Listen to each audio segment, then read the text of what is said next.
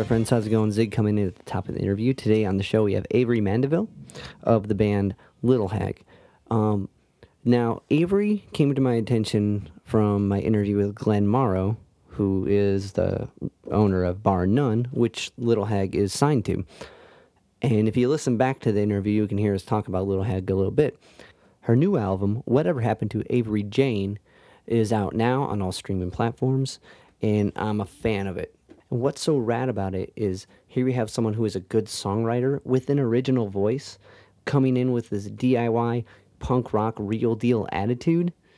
It's nothing but cool stuff, and I can't recommend you guys check it out enough. During the conversation, unbeknownst, we kind of go down this open mic conversation, and it keeps coming in and out of things relating to hosting and being in an open mic night. And it was a really cool reminder for myself, because that's where I got my start. That's where I met George, who, if you listen back, George Hartwig, a couple episodes back, that's when I started playing music. The mic night is a real deal community builder and confidence builder and spirit builder. So it was really interesting to have a conversation that kind of wove in and out of that, and that's kind of what happened with this. And I don't know if it's just a New Jersey thing, but I've noticed with both my conversations with friends from new friends now from New Jersey, we weave in and out of a point, but not planned. So before we get to the interview, we're going to listen to a tune off Avery's new record. This is Tetris by Little Hag off Whatever Happened to Avery Jane.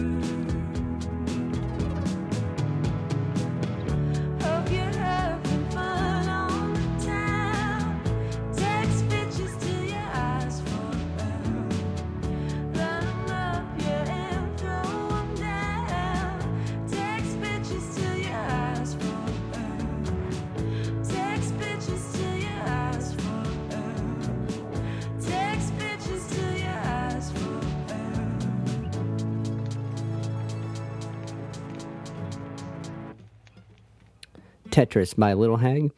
It's catchy, right? It's catchy. It's a short but catchy song. And we get it more into it within the interview. Okay, before we get any further, this podcast is mixed by Studio 44, Studio 44 CLE. If you have any audio needs, go to Studio 4 CLE. They can help you with audio mixing, recording. If you need a band, Jay from Studio 44 can be your band. What? Yeah, figure that one out. I don't know. Super talented dude, can make anything work. Streaming, video work, that's the place you want to go. Studio 44 CLE. If you go to Studio 44 CLE on the Facebook and stuff, or Studio 44 CLE at the gmail.coms. Also, while you're at that, if you want to rate, review, subscribe, comment, the podcast and on the podcasting platforms like YouTube. We're also on Instagram and Twitter and the 9 yards now. That helps me talk to cool people and keep sharing awesome conversations like this one. So without further ado, here's Avery Mandeville from Little Hag. All right, so I dig the record a lot. The new record you put out with Bar None, which I guess is Thank you. It's a collaboration, right? Or not a collaboration. It's a amalgamation of a bunch of singles you put out. Yeah, it's some old stuff and some new stuff. Most of it had already been released under just my human name when I was just going by Avery Mandeville before we kind of transitioned into being Little Hag and doing the band thing. So yeah, it's kind of the time span on those songs range from, like 2010 to 2020. So. Gotcha. Yeah. And was it all done like DIY? Did you guys record most of those on your own, or were you going through other places? It was kind of all over the place. Some of those songs were recorded, in friends' houses and friends' attics, and kitchens and such. Some of them were done, in real studios. Yeah, so it is sort of a DIY project, but the places where everything was recorded varies kind of greatly because those were recorded over many years. Yeah. What'd you record in the kitchen? The song Alexander, which is like an acoustic one. That's a deep song. It was it was just in my friend's, my friend has used to have a really small apartment, and it was like in the little walkway between the kitchen and the dining room was like where we wound up setting up. Nice. Kitchens get kind of a cool sound. They're spacious. They got usually tile or wood floor. I don't know. It's reflective. Yeah, I like anything that sounds like real to the space. I was just working on some new stuff the other day with my boyfriend that we were, setting me up, playing closer to the mic, setting me up farther across the room, and just seeing what felt better. And I feel like hearing the room always adds that element that I really like about other artists, Yeah.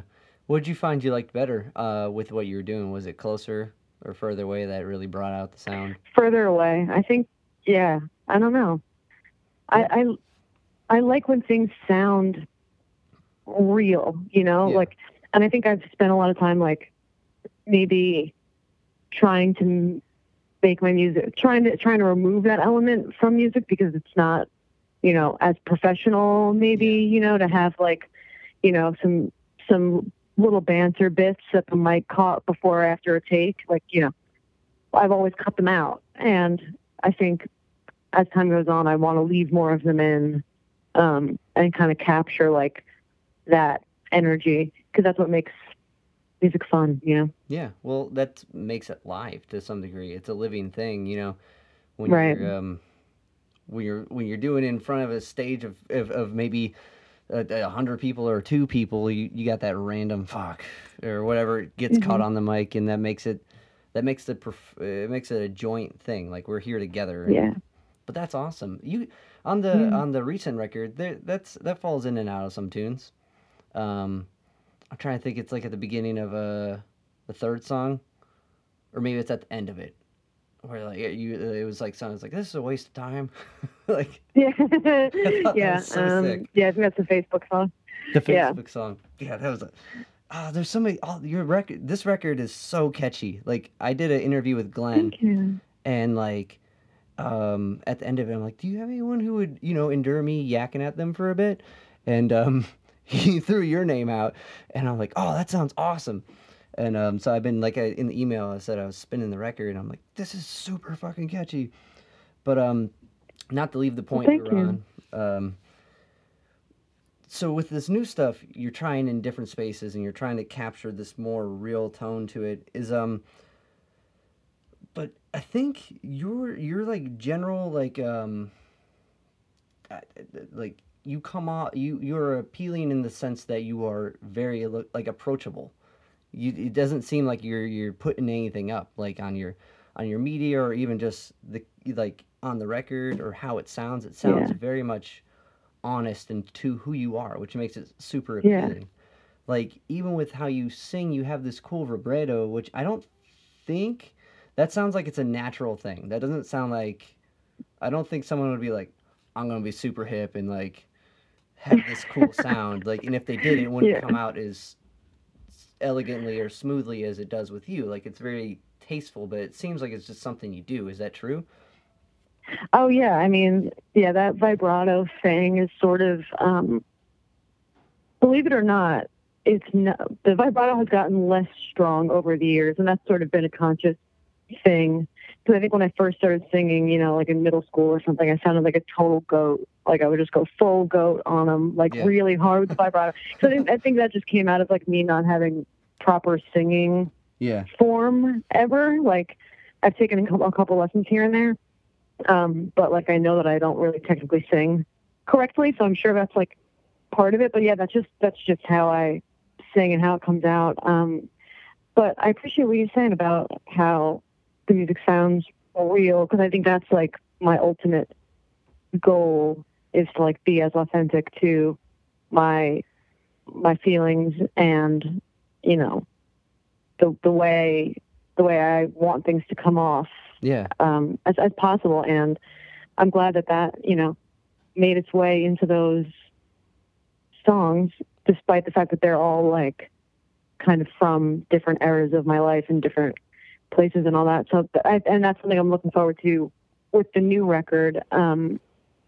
That vibe with a more kind of unified nature, just because the songs were recorded around the same time. Gotcha. So the next one's gonna be a more like congruent series of events where this is like Yeah, I think yeah. so. Okay, cool. Yeah, I think so. Was it so do you like kind of not to leave the vocal thought for a second, do you feel that?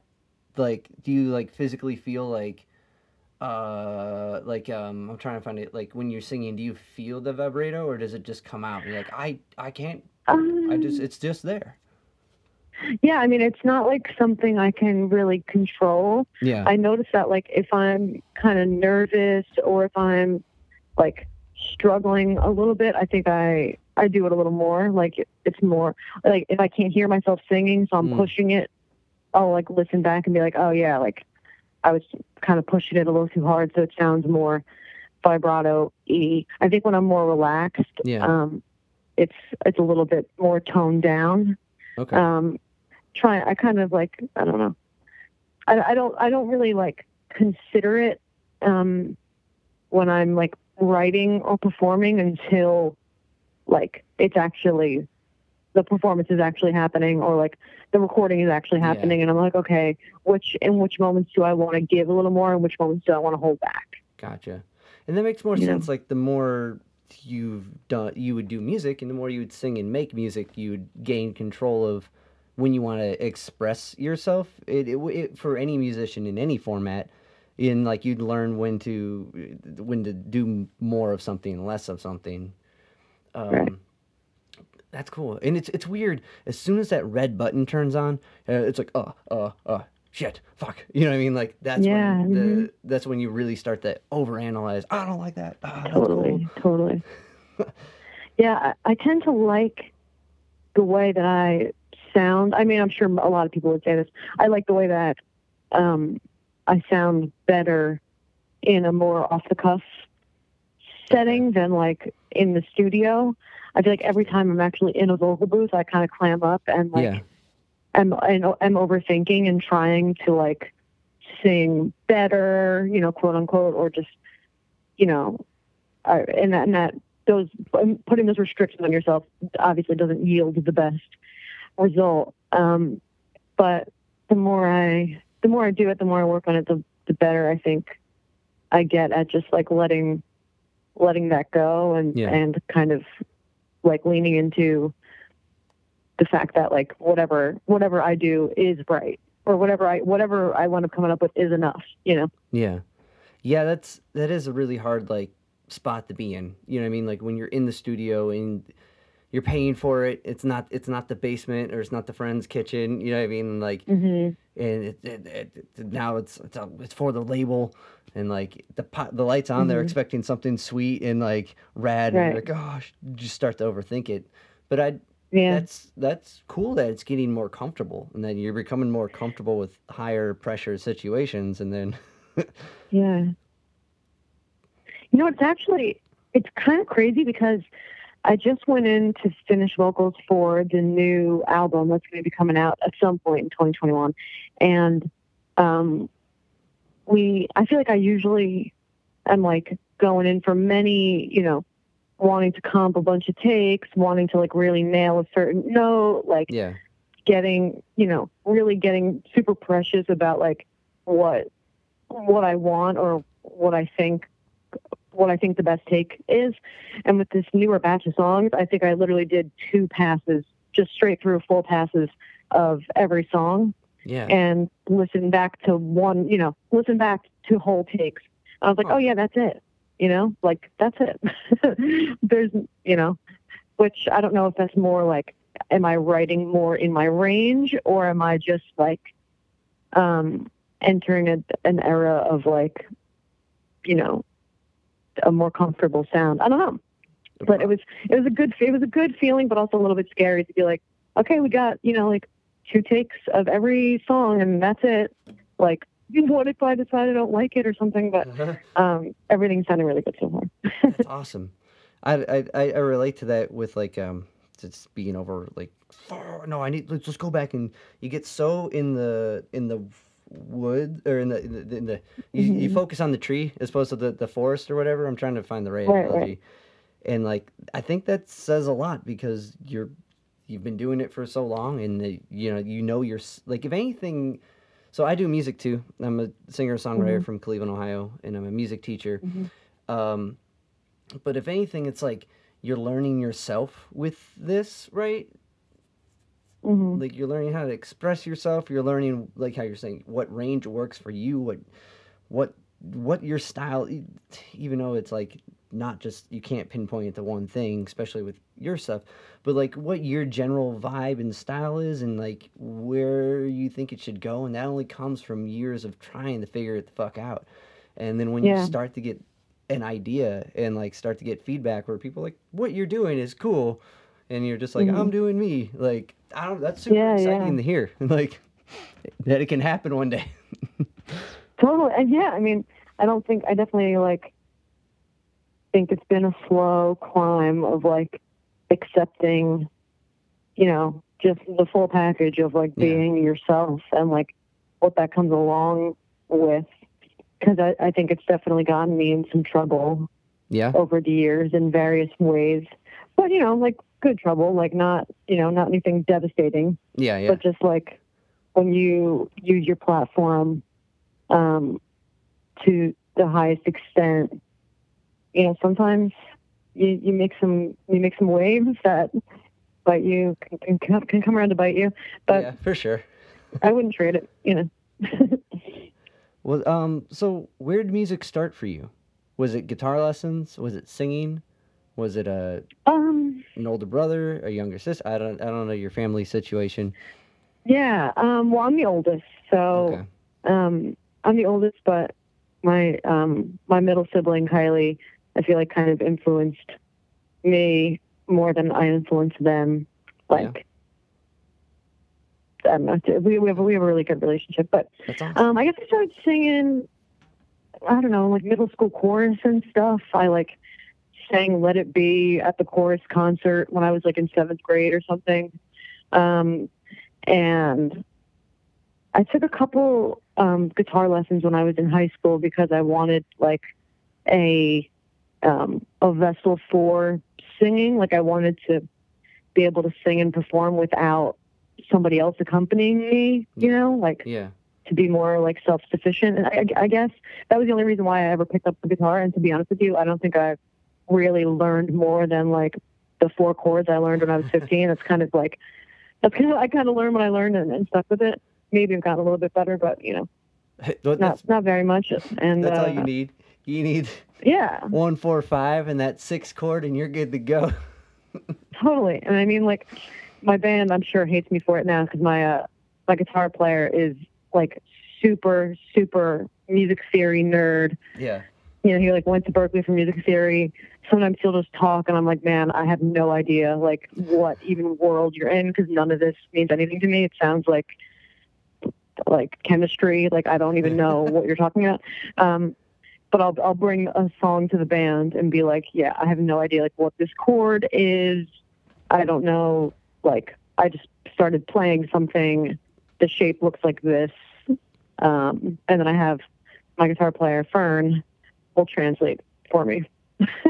Just on the spot. And be like, oh yeah, that's a minor 7, bad 9. I'm like, yeah, sure. Add whatever you like to it, but yeah. It's weird. It's a weird, like there's the academic realm of music you can fall into, and you can fall into this to kind of like figure it out, do it DIY way of it. And there's no better.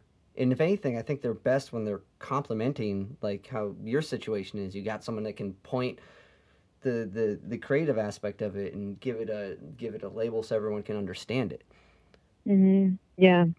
Yeah. I mean, my like first and foremost priority when writing is always lyrics anyway. So like I wind up like jotting notes down, either like singing into my voice memos or talking into my voice memos on my phone, or like usually I'll like when I'm at a show or like at a bar or something, I'm like standing in the back like thinking about something, thinking about like what's happening right now or what just happened or whatever, and writing down like a little note in my notes app. And that's kind of how like the writing happens. So like the actual songwriting, like putting notes to the words is like sort of an afterthought, and then comes when I have like a lyric idea fleshed out. So it's kind of like being inspired in the moment, taking the nugget of if it's a word or a line or a sentence, and then coming at it later when you can properly reflect on it. Totally. Wow. Or like I have an idea and it's like, really like overtaking me, and I know that I'm going to forget by the time I get home, so I pull over, that kind of thing. And when it's like something like that, is it just like a run of lyrics, or is it like a melody with lyrics? Usually if I'm like pulling over, or if I'm like singing full on into my phone, it's because I have like a melody that I know is going to be gone. If it's just like lyrics, I'm probably typing it, you know? Which is also good to pull over for. Yeah. Which, I mean, sometimes, hey, I'm not perfect, but Danger. Like, I'm actually on the new record. There's a song that we decided to do it after the fact, but the song came out of a voice memo where I was just like walking to my car and sung like a little jingle, into my phone, sort of not really thinking anything of it. And my best friend Noah was like scrolling through my voice memos, and he was like, "What's this? Why isn't this anything?" I was like, "I don't know, because I don't have anything. I don't know." And he was like, he's like, "You're already singing. Like, the song is already there in that 2 seconds. Just write the rest of it." So that became, a full song, and then we, after the fact, added the voice memo to the beginning of the track as like a little intro. Cool. That's cool. Which, it's I don't know, because it's like you can hear the nugget of the idea, and then where it goes, It's like seeing the pre and post. Now, Noah, he plays piano or plays keys or plays bass. Yep, Noah plays keys and sings. I got Chris DeBrow on bass. Who's your arch nemesis, right? Yes, he's hellspawn. He's an absolute devil.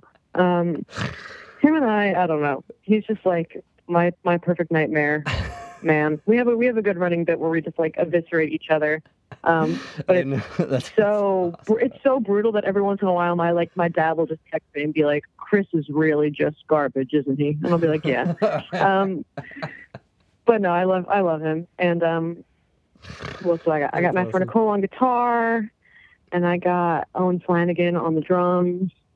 Okay. These are my boys that have been with me since since I started playing out with the band. This is No like shit. my original crew. So when did it's pretty cool. when did the band start? Right. So you were like, you're writing songs and playing guitar, and I'm guessing this is like throughout middle school, high school. Yeah. So I was like solo singer-songwriter for many years, just doing my little Avery thing, from, let's say 2011 to 2016. And when I went in the studio to record my first EP called Salty, which a couple of those songs are on that compilation record. Yep. When we went into the studio, it was just me, Matt Fern, and our buddy Joe Pomerico. He was producing and recording the whole thing.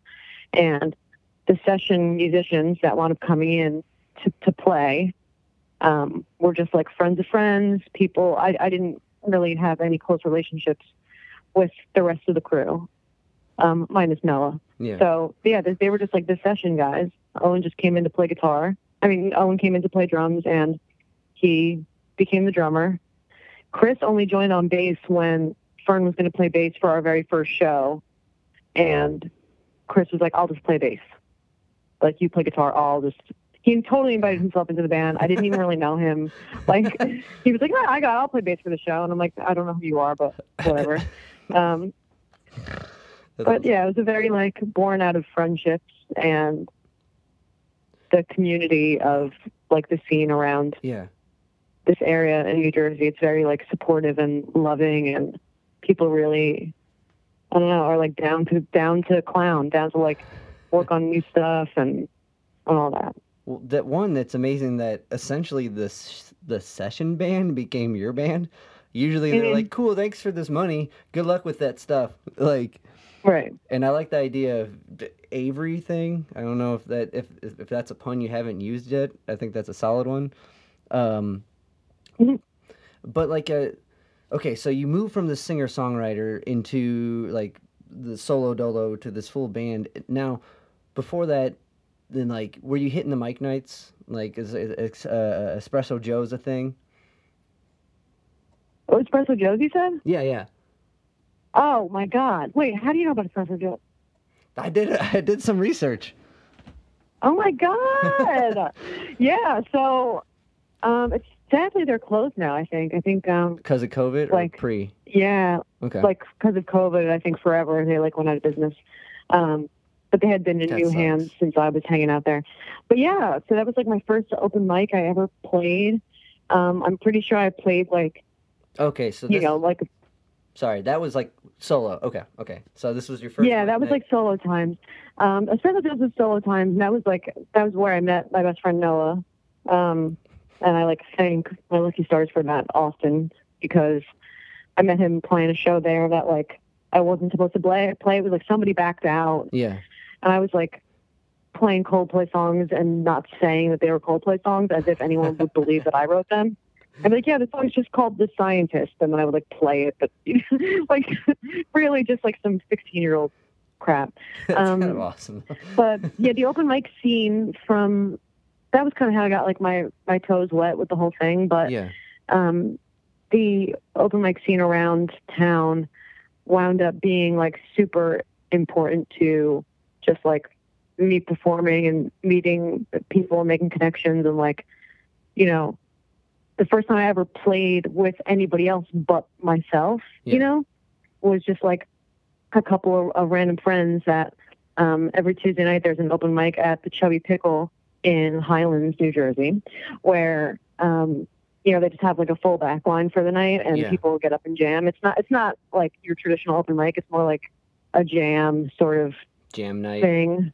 Yeah, which is like not necessarily, it doesn't sound as cool when I put it like that, but so I was just like playing my usual songs one night, and a band kind of formed behind me, you know, like someone just kind of sat, like a buddy of mine sat down on the kit, people kind of like started coming in, and I was like, wow, holy shit, like this could be regular, like this could be what I do on the reg. So yeah, I love I owe a lot to the open mic scene, and I think a lot of people do. It's like where a lot of people get their start, I think.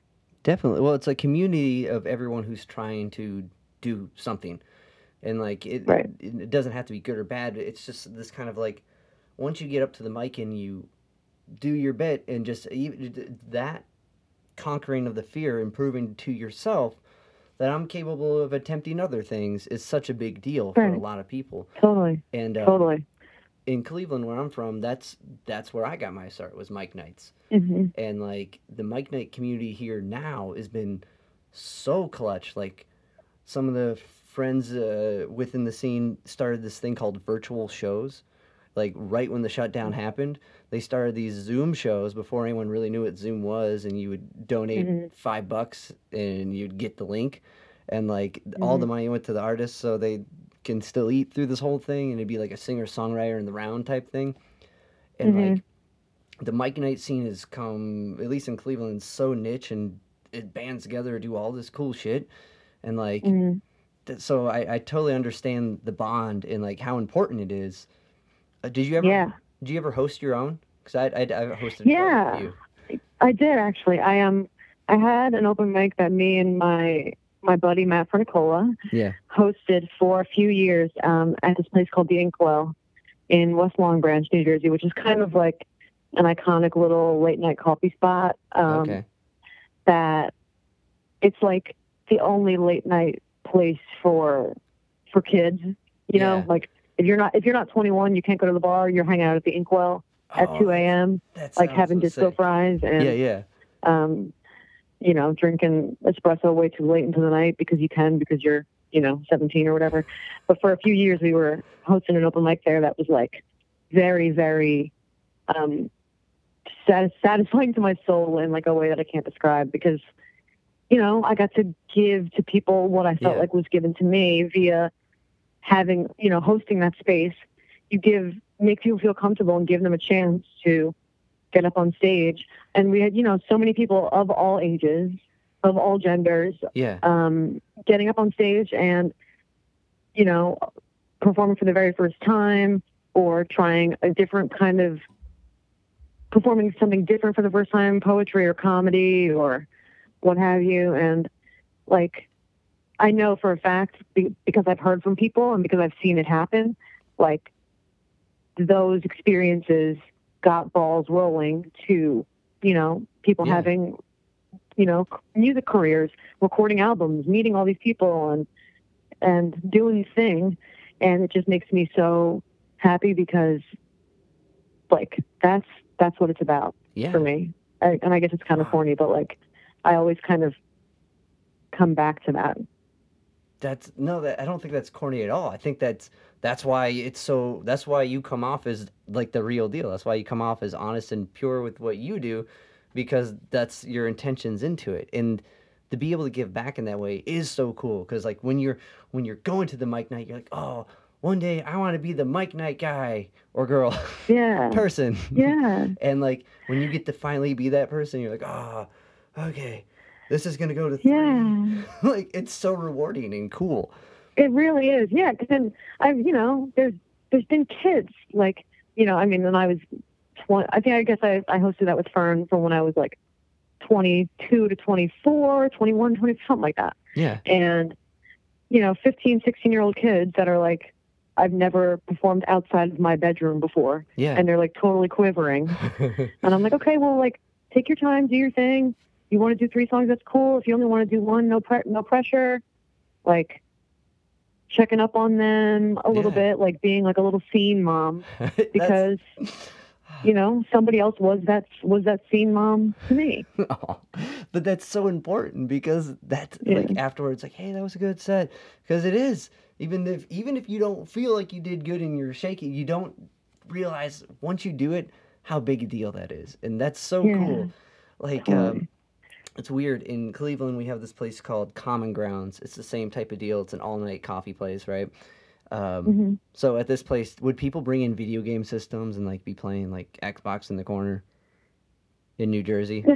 This is they would have like game nights where people would bring stuff, but that would only be in like the attic of the upstairs of the restaurant. The restaurant is like a house that was like reconstructed to be the coffee shop. But yeah, but go on. But so no, I'm just curious now because now I'm all hyped up. I'm like, you know what? When touring comes back to be a thing, I want to find that place and I want to find all the Cleveland things out of Cleveland and go to the. Yeah. Oh my God, I really do miss the Inkwell. Like since we stopped hosting it, I haven't really been back there too much, and then obviously the pandemic has affected that too. But that was like such an important place for me for a really long time. They would have a lot of benefit shows in the attic of the Inkwell. So you'd walk in and there's like the kind of shitty old looking like dilapidated main dining room area, and you'd go up like a really narrow set of stairs and you'd be in like the attic space where they would have shows and stuff. Sometimes we'd have the open mic up there, sometimes we'd have it downstairs. In the summer we'd have it like outside on the patio, and it's in a college town, but yet there would still be like old neighbors complaining about like noise after 10 p.m. And it's like, dude, you live in a college town. Like, what do you want? Next to a place that never closes. Like, yeah, right. Literally, this place opens at 7 p.m. and closes at like 3, maybe. They're just like the late night. Yeah. You know. That's like after the bar spot or. You either you get the trying to get sober enough to go home people, it sounds like, or you get the kids that can't go. well we would get the kids would come and hang there, and I would go hang there before I hosted the open mic when I was like 18. It was like this is all I have to do. I'm bored as shit, but no, around like 2 a.m. there's a bar down the street that would let out that like this place is pretty much like a public safety hazard. Like people would be stumbling out of this bar with like one shoe, like screaming and shit, and they would come into the Inkwell and try and be like, wasted and coming up to me, and they'd be like, "It's open mic, can I sing a song?" And I'm like, "No, like we're done for the night. Like, sorry, no. It's 2 a.m. Like we're done with the open mic portion." Oh man. But now you're making me nostalgic, man. I'm like sorry. a very nostalgic. I'm like a very nostalgic person. I get super like. I don't know. I feel my boyfriend will just like catch me staring off in the distance, and he'll be like, "What's up?" And I'll be like, "Remember like the summer of 2017?" And he's like, "No. Like, what do you want for dinner? Shut up." So I just get very like, I don't know. I live in like, especially it's so easy now to like. Yeah. So there's time. There's time to do it. Literally any other time, you're like, wow. Remember just like being with people, that shit rocks. Right. Also, sorry I've been cursing. Am I allowed to curse? Yeah, no, I've been cursing. You're totally cool. Okay, cool. But I relate to that as well because like you move through periods of your life, and especially when like you can kind of track it. Like you're like, before I had the band, now that I'm with the band, now that we're doing something and it's going somewhere, this is great. And like you can see little things, and you're like, remember when we'd play that place and it would only be us every week, and during it you hate it because it's just like a constant reminder that, hey, you're not really doing it, you're trying, but it's not going anywhere. Oh my God, yeah. But I mean, you're speaking my language, yeah, totally. And everyone has like those years or perhaps decades where it's just like, all right, eventually I'm gonna have to pack it up, but for now I still love it. So. But perseverance will equal success no matter what. It just it's that persevering that leads to it. And like, but there's something honest and pure about those moments that you're kind of probably too frustrated to enjoy until they're past. And like, I hosted so many shitty mic nights and so many good mic nights. One of which would go to 3 a.m, and it would be that the people that would come in and be like, no, let's play Sweet Home Alabama. Sorry, but I don't know it. No, you know it. It just goes like this, and they would sing it. Oh yeah, I mean, we had an unofficial but semi-official rule. Like if you were in the know, and I mean, most people have the self-awareness, I guess, to know, but they need reminders. Our rules were no Wonderwall, no Wagon Wheel, and I put a hard stop to Valerie. I don't fucking want to hear Valerie anymore. I appreciate I'm that. over it. every white woman on earth just wants to sing Valerie. And also, like, I'm a total hypocrite. When I was 16, was I playing Valerie because it's 4 chords? Sure. Yeah. Or maybe it's 3. I forget. But, No, you it's know. 4. It's 4. It does that A flat build-up thing, you know? See, you know. You know because you know. But, yeah, so there's got to be rules. I've backed up so many ladies behind this. Because you're the ringleader of the madness. You're Yes. like, okay, like... You're like, okay, but that's awesome. We're done with that. And next. That's a good one to put into that realm of no Stairway, no Freebird, no Wagon Wheel, no Valerie. Yeah, yeah. See, like, Freebird doesn't even bother me that much because I think it's more of just a joke, like play Freebird, you know? No one's actually playing. Like, it's almost funny if someone actually does play Freebird because it's like, oh, you're actually going to do it. Like, that's kind of actually cool in a sense. But I don't know. There's just nothing cool about Valerie. You're right, because too many people cover that. It's way overdone. I love Amy Winehouse. I mean, no, she's great. I'm not a hater. I'm just a hater of that song. I think The Woods, your song The Woods, the progression kind of gives me a Blue on Black vibe. Like, I don't know if it's, you know what I mean? Like, yeah. Well, thanks. But so it makes sense that would be a vibe of yours. Yeah, I definitely was a huge Amy fan. I remember the day she died because it was my sister's birthday, and and they were like, you know, it's my birthday. Can we like hang out? I think, my sibling Kylie was turning like 11. I was like, sorry, like I'm in mourning. I can't. Like, what? What do you mean? I was like, I know I'm 16, but I'm going to be crying about this for a good couple weeks. So it's weird. It's weird when someone so big, someone so famous, right, passes, and like the majority of people are kind of like, huh, well, I guess there'll be more t-shirts floating around, and like if it means something to you, you're like, fuck, no, like there's something not there. I can't be happy if Joey Ramone is not in the universe anymore. Like, yeah, it's such a weird, like, it's those like weird cultural moments where like you remember where you were when, you know, XYZ thing happened. That was a big one for me. I remember where I was when Prince died. What are the other, like, I guess those are like the two like that I can like think of off the top of my head. But I was in Guitar Center when Michael Jackson died. Not that I was that big of but I remember it, like you're saying, like that's, like it's a weird bit. I was in my friend's backyard because it was 2008, wasn't it? With Michael Jackson, yeah. Was it 2007? I think I don't really remember. I was at Guitar Center. Remember being in my friend's backyard, like in the pool. It was summer because we were swimming.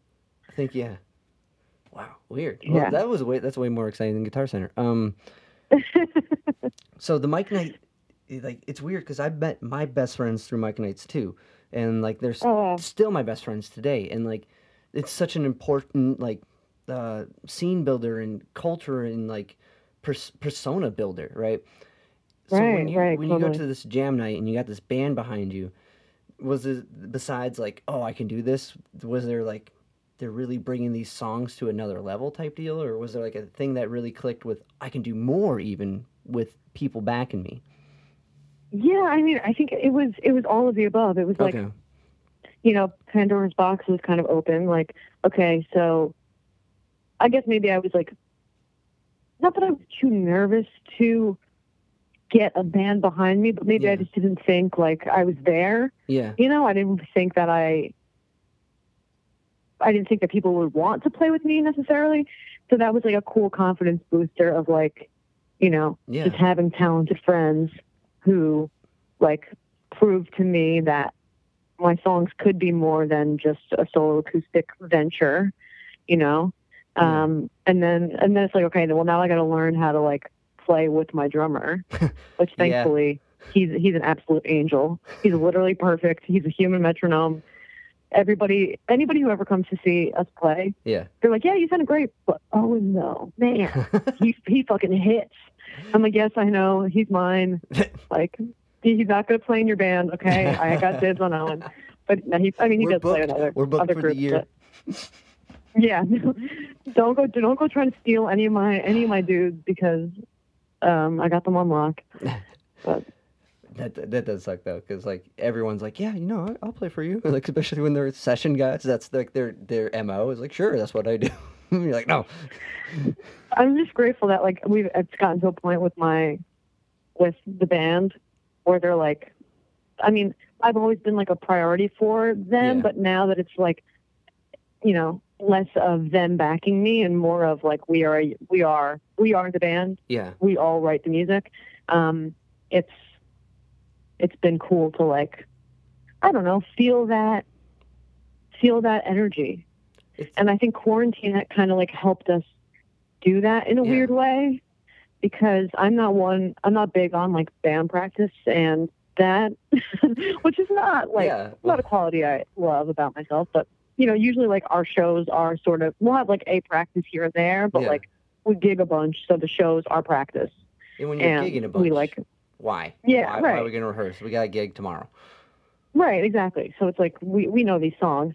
But I was writing like a mad person over quarantine, like the early part. I mean, like March to May, I was cranking them out because I was just in that headspace. Yeah. And it wound up leading to like creative choices that we wouldn't have made under the usual circumstances, because I would write something, record it on GarageBand to a click, send it to Owen, he'd add drums, literally just like email him the one track. Owen would add drums to that, send it to Chris would add bass, and we would go down the line.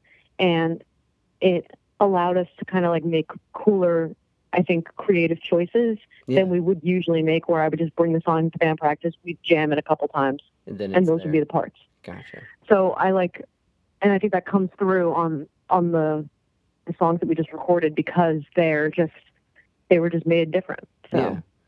Well, that's interesting. Well, as doing the singer-songwriter thing for as long as you have up until that moment, it makes sense that you're like, here's the song, do your cool stuff on it, and it'll sound cool at the end. But like in this way, it's really, you can actually hear how much they care. You know what I mean? And then like that's super empowering to have like, oh, not only do I care about my song, but these people want it to be sick too. And now it's like this cool, sick community collaboration of a rad tune, as opposed to just like making it sound. You put your heart into it too, and that I don't know, that's super exciting, especially for a songwriter like yourself. Like hear that everyone's into it. Right. Yeah. No. It is the best feeling in the world, and like vibing with these guys like I do. We're at the point where like they know me well enough to know like my babbling, like the meaning behind my rambling when I'm like, nah, like I wanted to just I'll look at Fern and he'll be playing like some elaborate solo. Yeah. And I'm like, yeah, but make it sound like bad. And he's like, okay, like he knows what I mean. when I say make it sound bad, he's like, okay, so like add a couple wrong notes. Yeah. And like punk. Make it fuzzy, and then she'll like it. But like that's a relationship that it needs time. Like you can't just be having, I don't know. We like speak our own language. Yeah. And I think that pans out into like any relationship, like a romantic one, a friendship, a bandship. Mm-hmm.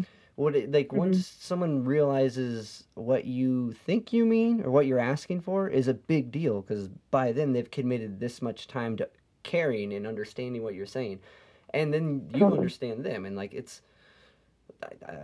I totally, my bass player puts up with all my crazy stupid ideas. He's like, oh, this is gonna suck for 2 weeks, and it's gonna be fucking cool. Like, yeah, that's so awesome. No, I feel that. So, okay. When did I like the name Little Hag. I think that's really cool. I'm a little bummed that as a band you didn't stick with official Barbra Streisand, because that would have been super dope and may have opened up a cool marketing realm. I don't know. You did your research. I love it. Yeah, I mean, I don't know. Social media is bullshit. Like, everyone knows. Like, I mean, I don't know. I hope you haven't seen my Twitter, because it's not really. Actually, I don't know.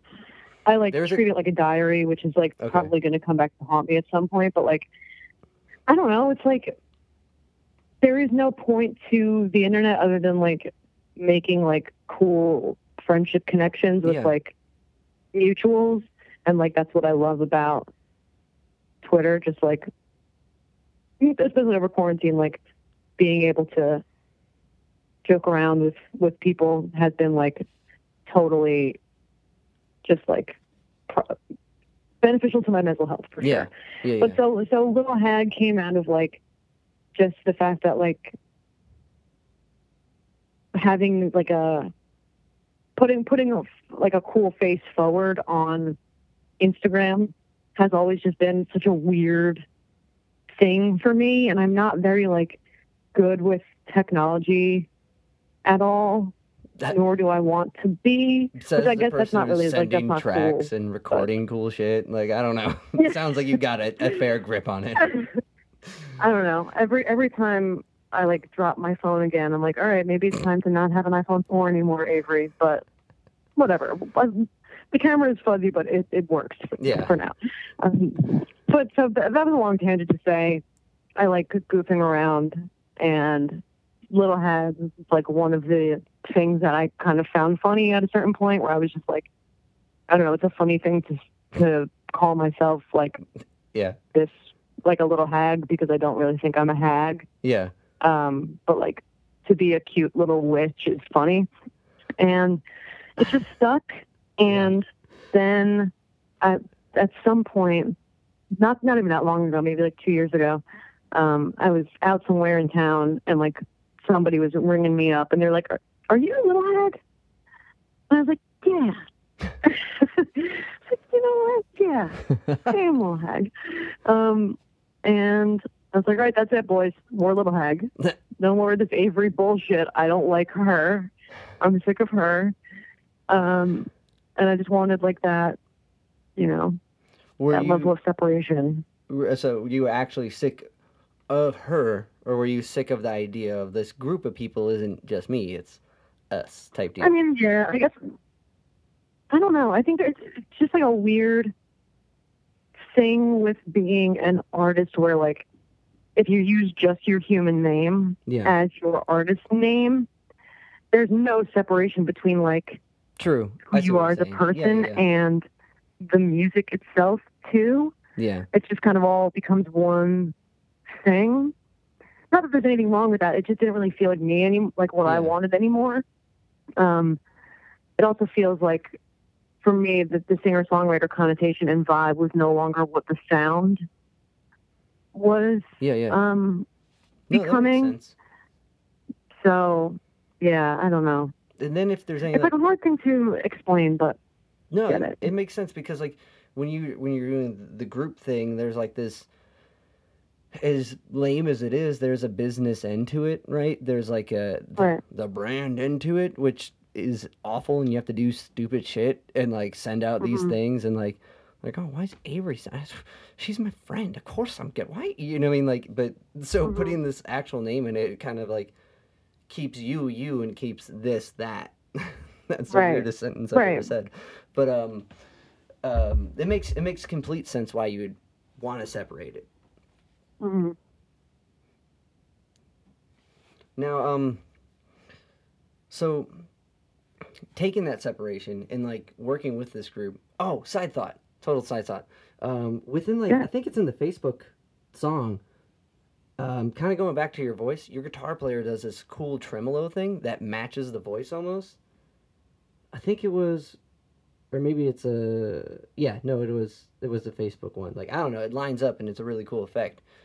But these guys really bring out these tunes that, now, did you re-record them for this record, or are these the exact cuts from all around? No, these are the exact old cuts. But yeah, that guitar tremolo thing is definitely, that sounds like a Matt Fernicola thing if I ever heard one. Yeah. He's like, I don't know, he really knows how to like add little tasty bits to things because he's just so good at guitar. It's like stupid. Most of the time I'm like, okay, shut up with like being so good. Like can you be worse? Because I want like a dirty guitar solo that like sounds like shit. That's like funny to me. And he's like, but that's like not really the right thing to do. I'm like, trying to shut up and listen to me and do what I'm asking. But remember who's paying the bills. But yeah, like he's got so much of personality, and all the guys in the band have so much, like, they're just really funny, like, interesting goofballs. So they add a lot of flair. It makes for sure. it makes a fun group if everyone enjoys doing it and they're all having fun and joking. That's like a welcoming house. You're like, I want to go to that show. They're all cool and fun. Right.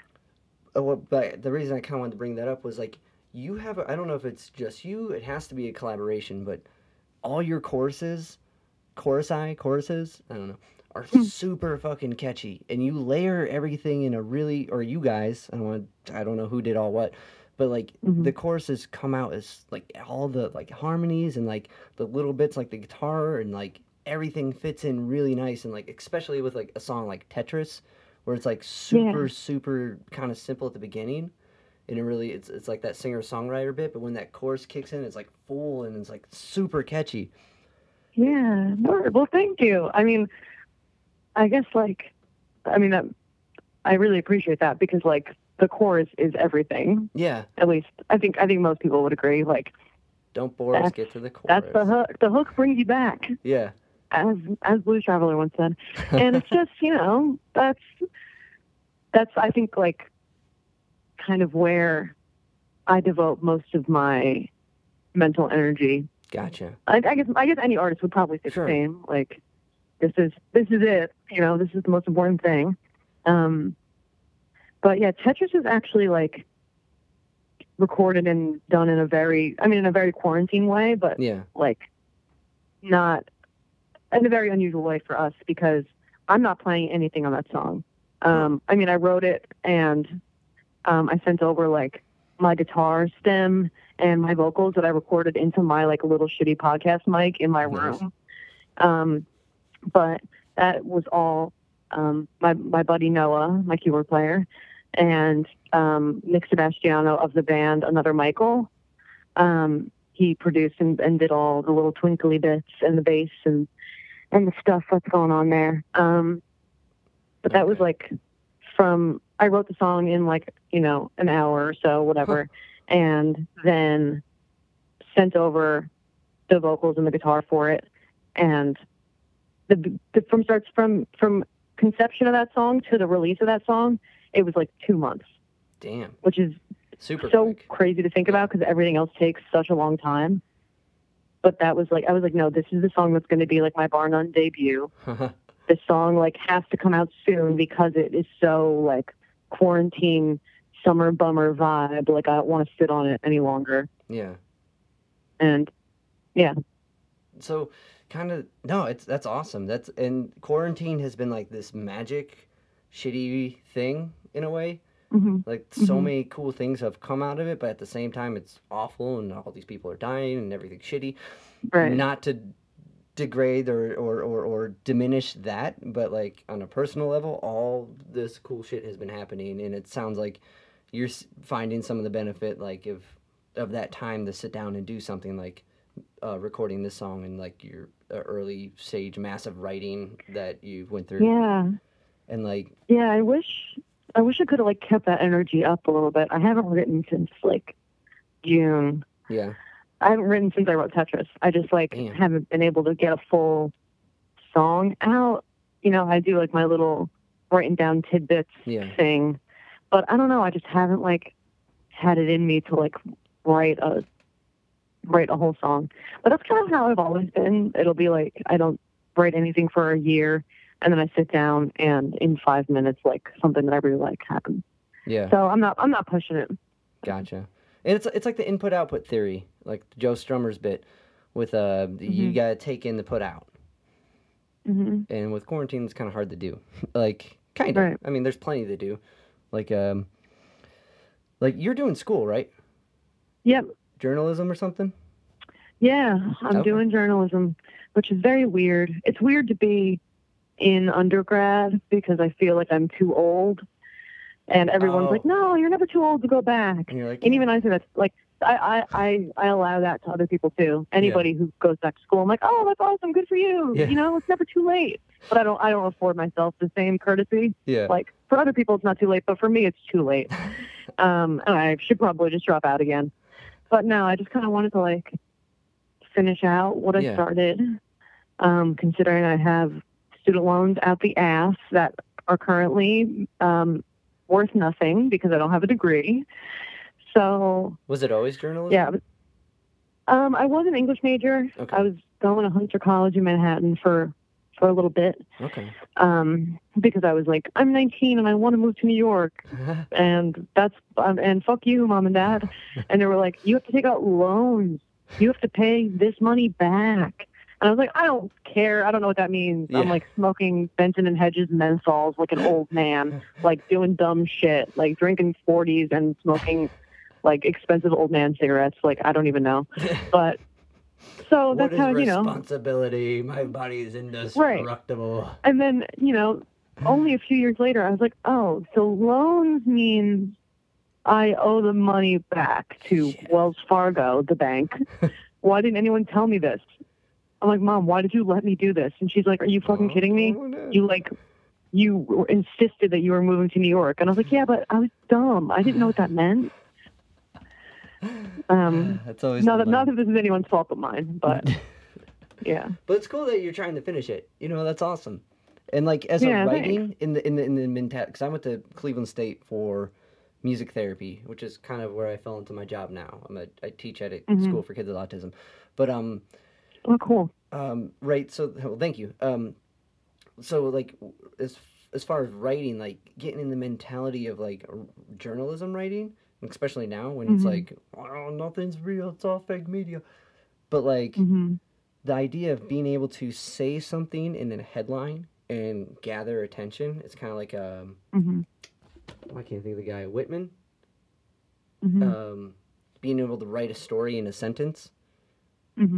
Like, is that like type of stuff you're learning how to do? Because like that would totally pan off for songwriting, like 100%. Yeah. I mean, I do think there's like in any kind of writing, there's like crossover. Obviously, like if you're thinking critically enough to like, you know, write good copy, you can think critically enough to write a good song. You know, I mean, I think they're like applicable skills across the board. Yeah, I mean, a lot of the classes that I was taking this semester were like heavily news-based as far as like the political, you know, the election cycle that was just happening and following that deeply, which was not a project I was a fan of. So one of my classes, my semester project was to analyze the Trump campaign and like take notes from throughout the semester on like how the Trump campaign got their messages across, what tactics they used, blah blah blah. And I was like, I really don't. The last thing I want to do is pay attention to this, like, you know, in a deep way, and like write a paper on the first debate. Like, how could I even write anything about that? They couldn't write it. Thank you. But yeah, right. But yeah, I mean, like, you know, it's like anything. It's like flexing any muscle. You just gotta kind of gotta do it. And I think it's been tough, but it's been, I think, rewarding. That's awesome. I was gonna say, I think any form of critical thought is very important, especially with media and stuff. What would be your kind of outcome of how that campaign? Not to pin you on this, I don't mean to like, but was it like false advertising, short phrases that stick in the mind? Like, are they not boring us and getting to the chorus, I guess is what I'm trying to say. Wait, I'm sorry. Like I'm sorry. Well, can you rephrase that? I feel like I missed what you said. No, I definitely like totally like am over caffeinated and said that in a weird way. So like, you analyzed the Trump campaign for this class, and I don't want to put you on the spot. So if you don't want to talk about this, we can, whatever, we can cut it out or whatnot.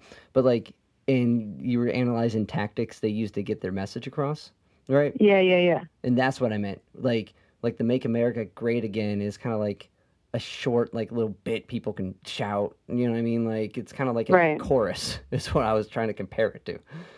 Not that it was a good one. Yeah. But You know what I mean? I mean, but I think you're onto something. Like, it is catchy and memorable, and it sounds good at a first, Yeah, it sounds like it at a means first something, glance. but even it Right. doesn't. But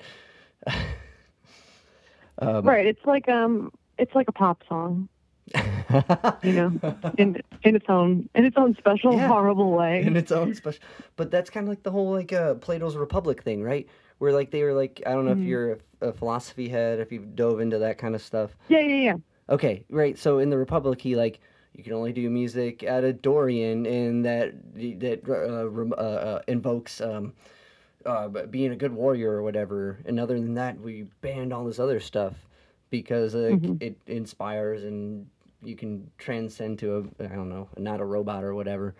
So like it's interesting to see like music bits. This might be like a super music snobby thing to even say like or even to talk about. But to see music bits in other things, like to hear cadences in comedy or to hear Hmm. rhythmic patterns in speeches, and like Hmm. I don't know. I was just wondering if anything came across your way of studying stuff like that.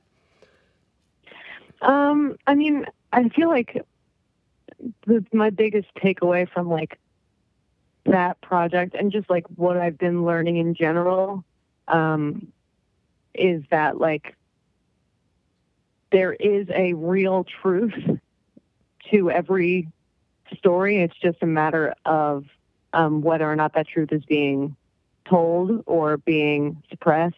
Gotcha. Who benefits from that truth. Mm. And I don't know. No. It's very disheartening because Yeah. the more it's like with most things where it's like if I really want to think about the deeply rooted treacherous systemic racism that exists within America and the 400 years of this history, if I spend too much time thinking about it, I'm going to shoot myself. Yeah. So I can only allot, however much time of my day to like the the crumbling of Yeah. the world, To live because in if I it. think about it too much, it's just like totally debilitating. Yeah. Which actually that sounds really bad as like a white person being like racism is too much for me. That's not what I mean. I just mean Yeah. like the if I like think too much about the way our fascist president is actively inciting riots and validating the existence of Nazis, um, I will never find peace. Right. So And so instead, I'm going to watch Love Island and write my little songs, and but I'm going to write to my senators, and I'm going to donate to mutual aid, and just try and tell racists to fuck off when I see them in public. fuck That's yeah. definitely one of my greatest pleasures, is like yelling at people who aren't wearing masks, or yelling at blue line flag people. Yeah. I got into it with an actual Nazi What? who I saw on my block. That was a long day, That but sounds like a long day. We could put a pin in that. That could be enough, yeah. Mike, if you don't want to get into it. But the kind of Yeah. highlight the beauty of it is like even though I mean all this shit is super shitty, and I think a majority of the people are in the middle and realize everything's super shitty and realize side A and side B are shouting the same thing, and like, but where we move on from that is to some degree is you writing your songs. It's you being the best you can be and showing people that I can do it without being racist and I can do it without being sexist and I can include everybody and respect everyone's names and boundaries and origins Hmm. and still do this thing I love and share it. And by you doing that, other people can see they can do that too. Like as a teacher, I'm on this big kick of leading by example, and like Hmm. that's how you do it. You know what I mean? And Right, like right. how a senator does it should look different, and how blah blah blah. But so I don't discredit yourself, and I think it's abnormal that you're being what do we call it privilege checking you know what I mean Hmm. not disregarding it. Yeah, But I also think it's important to like fully do you because it inspires anyone else right. who wants to do them to do it to the best they can as well. Right. I mean, I think we just all Circle. had this like big national wake up call Yeah. this year where it's like the systems that are in place do not serve a majority of people, especially Black people in America, especially people living in poverty, people who are homeless or experiencing homelessness, like experiencing hunger. There's like the the more you think about it, the deeper it gets, and the more you realize that like the systems of oppression and greed that exist serve only the 0.0001%, and it's a matter of what you do with that information. Like, Yeah. it's really hard to grasp and sort of level with because it's so just depressing. Mm-hmm. But it's like, okay, what can I do? I can support mutual aid funds in my area, support my community so that people aren't hungry and people, know their rights. People can organize and come together to heal in massive ways and to, support each other. And then kind of bottom line, it's like, look at the people in your community, look at the people in your circle. Is somebody being ignorant? Help them out by giving them knowledge. Yeah. And I think I think that was super well said. And I think it's important to help them out. I think a lot of people kind of shun and exclude and get rid of the person, you know what I mean? As opposed to kind of leading by example, they kind of push them away, and like in some degrees, like if that's what you have to do, but also like it doesn't help to push people away. I think it helps to show them what to do and have those shitty conversations, like which no one wants to do. Fuck, we got heavy really quick. It is so hard, but it's so valuable, and I find that like I do that through music too. In like, I mean, I haven't always been like overtly political, but just like a bit, a sort of founding. I feel like a founding feeling of Little Hag is like taking down sexism and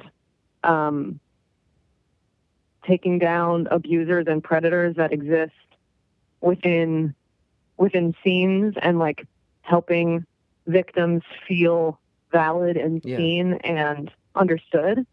And there's definitely been times in which like that has been precarious, or that's put me in awkward positions, or been difficult to level with. But also I know firsthand from people telling me like it's empowered them or impacted them to like put an end to abuse that's happened or to confront somebody. Yeah. I've had people DM me on Twitter like asking for help with problems that I'm the only person who knows, and like being able to do that for somebody that's a lot of pressure, absolutely fucking everything to me, because there's been times where I needed that. Yeah. And that was what somebody gave me. I needed validation and help and to feel like I mattered. And doing that for other people is like what it's all about, for sure. It's like an emotional... I don't know, that was sort of a tangent, but... No, it makes sense. It's like an emotional... It's like a support mic night. You know what I mean? Mm-hmm. It's like, when I needed this help, I went to someone and they gave me that help, and like, now you're the mic night person again. But with feelings and thoughts and horror, like,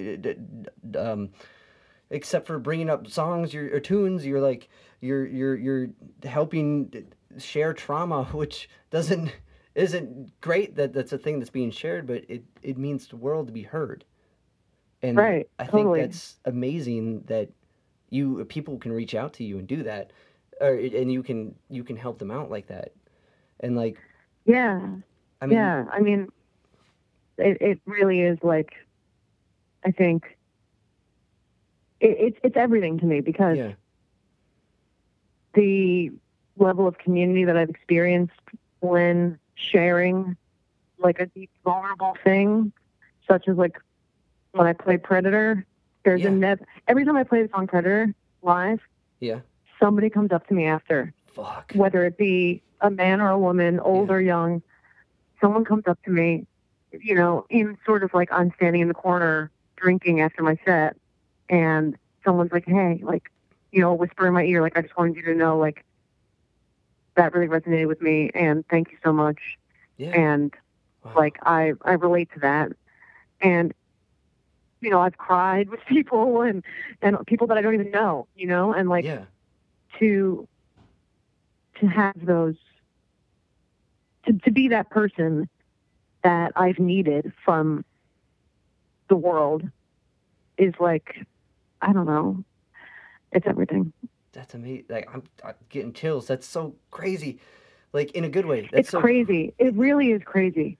Like, oh, that's so I don't know, inspiring. because it's thanks. I don't know. I'm not trying to toot my own horn. It's just like, it makes me feel good to help other people in like this minor way that I can, you know? And then it's also like, I think, given me the personal courage to like do things that maybe would have felt out of my comfort zone in other ways. Like, I remember playing a show where a friend of mine was like, we were in the middle of a song, and a friend of mine, this girl, was dancing like kind of close to the front of the stage. Yeah. And there was like creepy drunk old dude who like kept going up to her, and she was like fending him off pretty well. Like she, you know, she was like not deeply upset. And then at a certain point it went from like, okay, this guy has to go. Like he's being inappropriate, like was grabbing her and all that. So I just stopped playing, and because she was giving me the eyes, you know what I mean? She was looking at me, and I was like, yeah, okay. So I stopped playing, and I was like, hey, don't touch my friends. I don't know who you are. You're old. Get the fuck away from her. Don't touch her. And to the back of the audience, I looked like I was having a mental breakdown. Yeah. Because nobody could see what I could see from the stage. And a couple people came up to me after, and they're like, hey, you okay? Because, I don't know, you just came off like really abrasive, and like, I don't know, that was sort of weird. Like, that was kind of alienating to the audience when you did that, because, you know, you were coming off really strong, and it was a little bit scary how you behaved on stage. And I was like, oh my God, I don't give a fuck what you think. Like, literally, I don't care what you thought of that moment, because that moment was not for you at all. That's so honest and pure, though, that you can just to be able to take in the moment and take in the moments when someone reaches out to you and give it the full, like, the fullness it needs. And like, like that's like a straight Ian MacKaye Fugazi moment. You know what I mean? When he stops the thing and he's like, I saw you fucking eating ice cream. Like, that's so fucking punk rock and cool.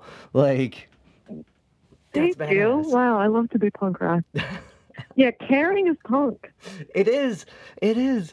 Oh my God. And it's so funny that people don't see it like that. Like, I did a podcast with Bill Stevenson, the drummer of The Descendants, like a couple weeks ago. Oh, wow. And like, in the school I work at, like, for some reason, a philosophy of all, which is basically putting your all into it, became a thing. And like, all the kids were you know, we all gave our all to doing the thing. That became the motto. So my school was like super fucking punk rock for no reason. Like, but that's the thing. And when you say that to someone who doesn't get it, like, they're like, oh, you guys like to break stuff and mohawks? And you're like, that's not punk.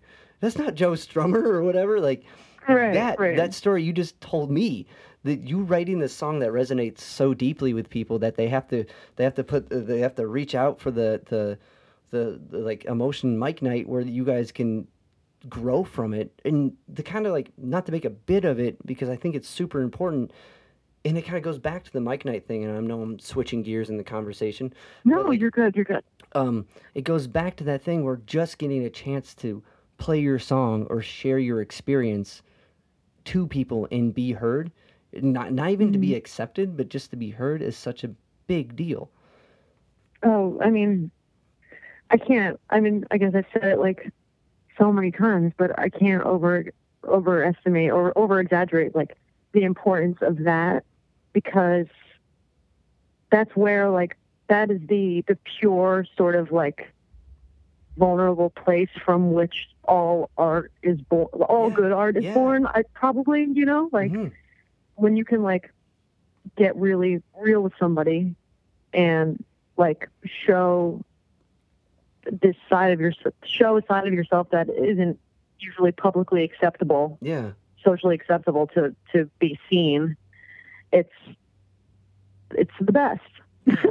Like another time, the first time I ever played Predator, I've told this story a couple times, but the first time I ever played Predator, a couple people were there that the song was about, and I wasn't expecting them to be there at all. They were not there for me. Yeah. But they were there nonetheless, and it was, I was nervous to play it because I was like, I don't know if they're going to like see themselves in this. Yeah. But they totally did. And, when I said like the line, there's a liar and there are sympathizers and you know where you stand. Yeah. I looked right at them and they looked at each other and said, oh shit, and left. And it was so fucking awesome. It was, I would live in that moment. I would live in that moment for the rest of my life if I could.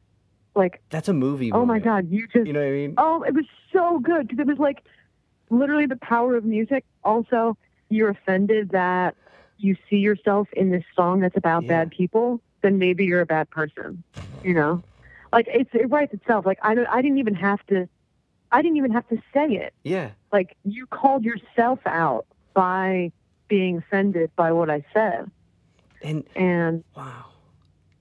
It was just It's crazy that like doing something like talking breathy, like singing, or like I don't if you had to compare like singing to like a raccoon being a trash panda, like if you had to put a funny comparison to it, right? Like just talking with a little bit more breath and on a rhythm, how that weird way of communicating is so clearly heard, like is amazing.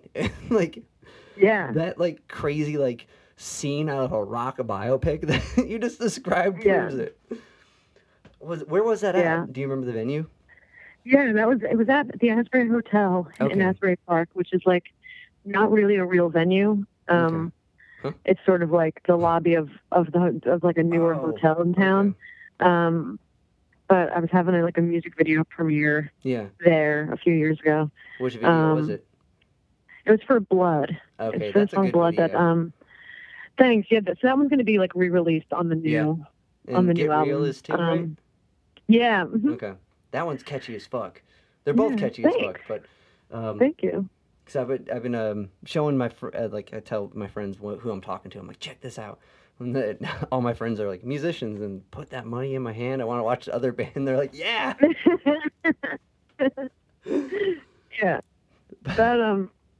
That was like, I wrote the song with my buddy Josh, who's in the band Saint Slumber, and we've been friends for like 10 years now. And it's always been, he lives a couple hours away from me, so we don't see each other that often. So when we do, it's always like a big hang. That's we're cool. Always like, making a weekend out of it. And I'm staying at his parents' house, and we're getting drunk, and we're hanging out. And this is one of those times, except he was like, all right, Avery, we're going to write a fucking song tonight. Not just get drunk. Stop. Just like, we're not going to just like watch movies and talk shit. Like tonight we're going to make something. So we wrote the song Knock Off like earlier in the night. And I was going through a really, really messy breakup at the time. So that one just like really naturally came out. And then around like midnight, he started playing like the riff of Get Real. Yeah. And I was like, no. I want to like work on the other song. Like, I don't want to write a new song right now. And he was like, just shut up because I'm writing you a hit. So just enough. And yeah, that one came together. Yeah. Thanks to Jim Beam at like 2 a.m. It's crazy because those songs went from nothing to written and recorded in, a couple hours one night. But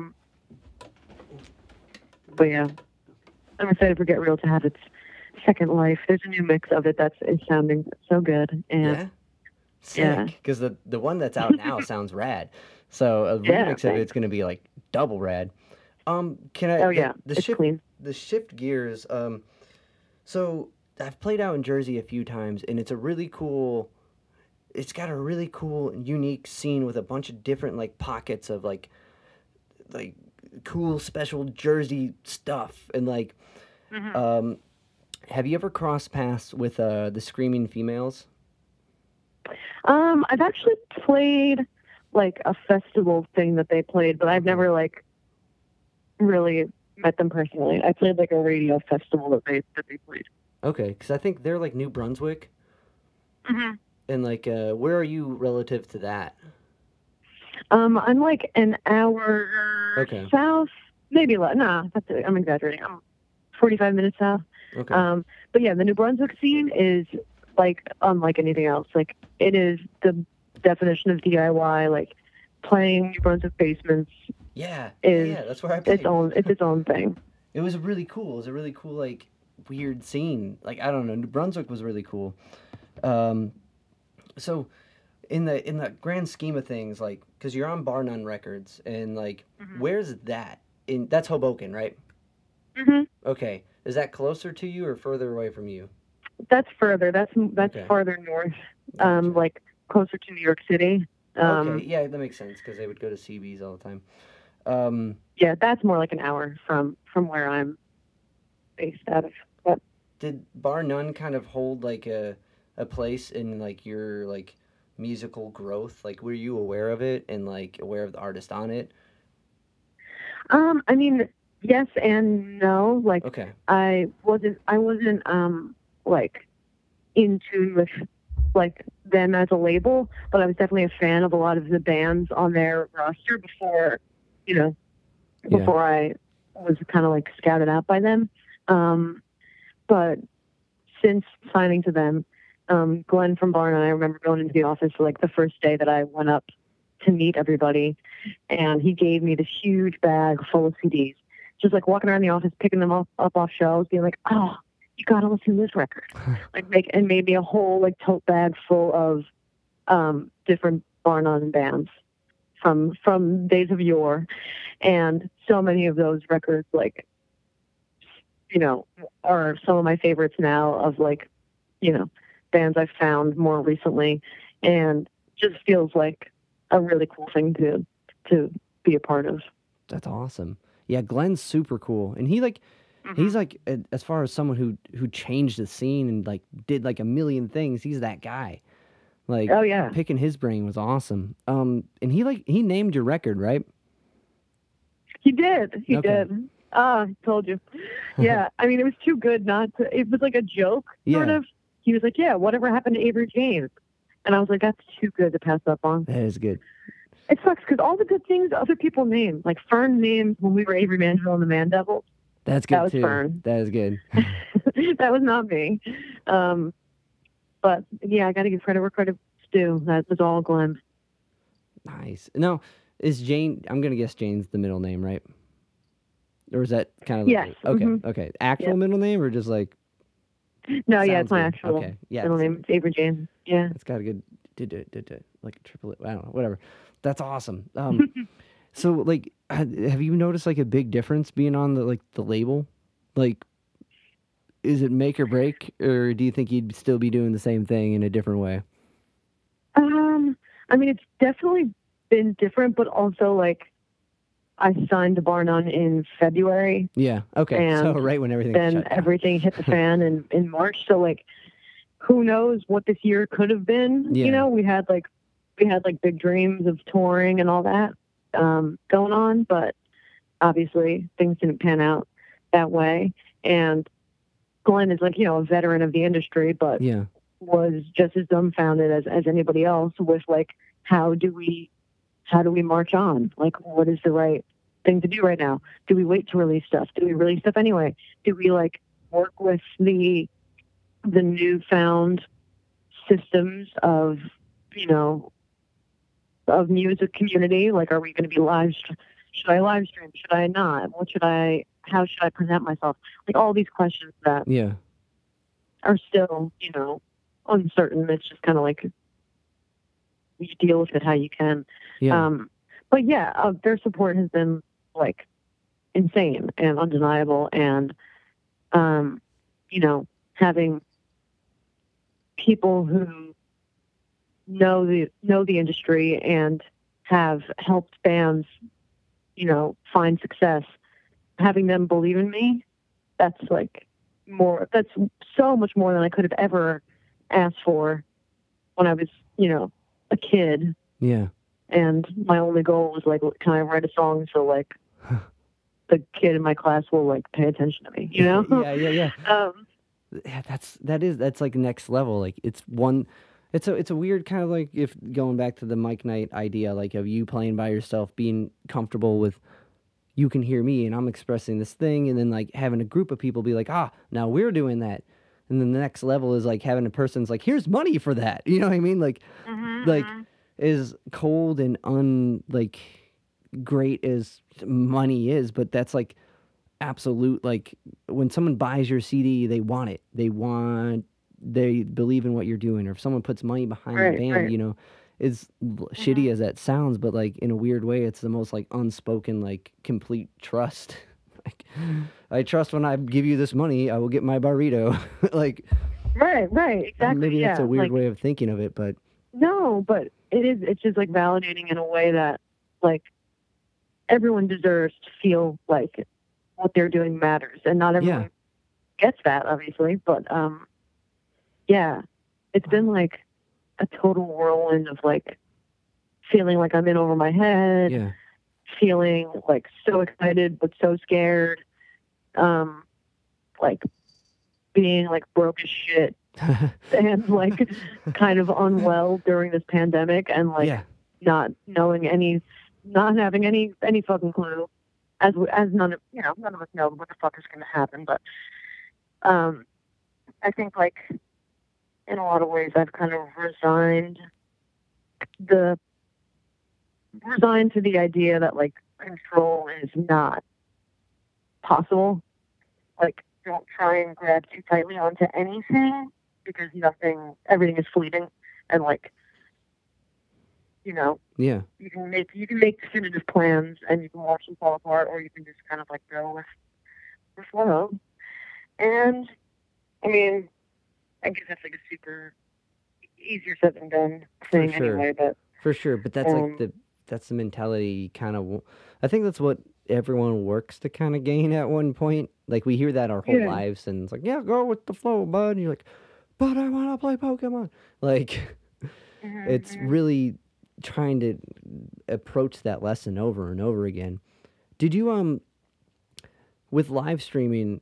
I saw on the Grom that I think it was the band did a live stream for someone like who looked like who had like a tube in their throat or something. Can you explain?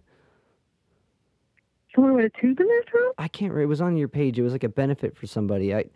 The picture I really couldn't tell, but yeah, okay, no, sorry, now I was talking about yeah, we did I did like a solo it was like a benefit show, like a show of, they say solidarity, not charity in the mutual aid world, but it was for the Central New Jersey Democratic Socialist Association mutual aid fund. They had comedians and musicians raising money that was going directly to feeding and housing people during the pandemic. It's all just like done on the local level, no hierarchy, no no corporations behind it. It's just like you donate to an individual who then goes out and buys food and gives it to people. And that's like fucking awesome. I mean, it's something that I'm learning about, like, as we're all kind of having this social awakening of like mutual aid is one of the most impactful ways to help get people what they need, how they need it, versus like, clearing out your cabinet and donating it to the food pantry. It's like, that's good as well, but there's other more practical ways of like actually helping people. Anyway, so that was a show for solidarity with Central New Jersey DSA, and a comedian that I really admire, Steve Way. He was on the show. You ever heard of the show Rami on Hulu? It's Rami Youssef. Oh, He's a okay, comedian. yeah. But yes, Steve is like a childhood friend of Rami's and is Oh on his shit. show. I loved the show, Rami. But yeah, so I was doing this show, and I was like, is that Steve from Rami? Like, holy shit. And then Steve did a comedy set that was so fucking funny, especially like despite how weird and like inherently not funny Zoom shows are. It's like Yeah. the most awkward thing to like Yeah. have a Zoom show. You For know, comedy? you have Yeah. no audience. You have no, oh yeah, especially for comedy. It's like No there's feedback. no crowd to feed off of. There's no energy. Steve, the first thing he said, he was like, "Can you guys all turn your cameras on? Because you're making me all really fucking depressed. Like looking at the blank screens. Like if I don't see your faces, I'm gonna kill myself. So like, please put your cameras on." And he just like boosted the energy in the Zoom room right away, and he was so funny.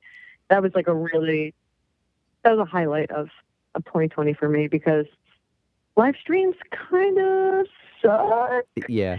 Yeah. I hate them, to be honest with you. I feel like a dick saying that because like there's so many.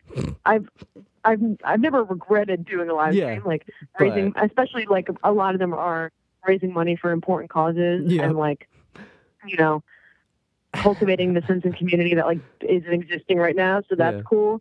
But at the same time, like I'm not mad that I don't have any live streams coming up. And I'm probably not going to book any because they're just not it. Yeah. No, they're just not it. Like, different.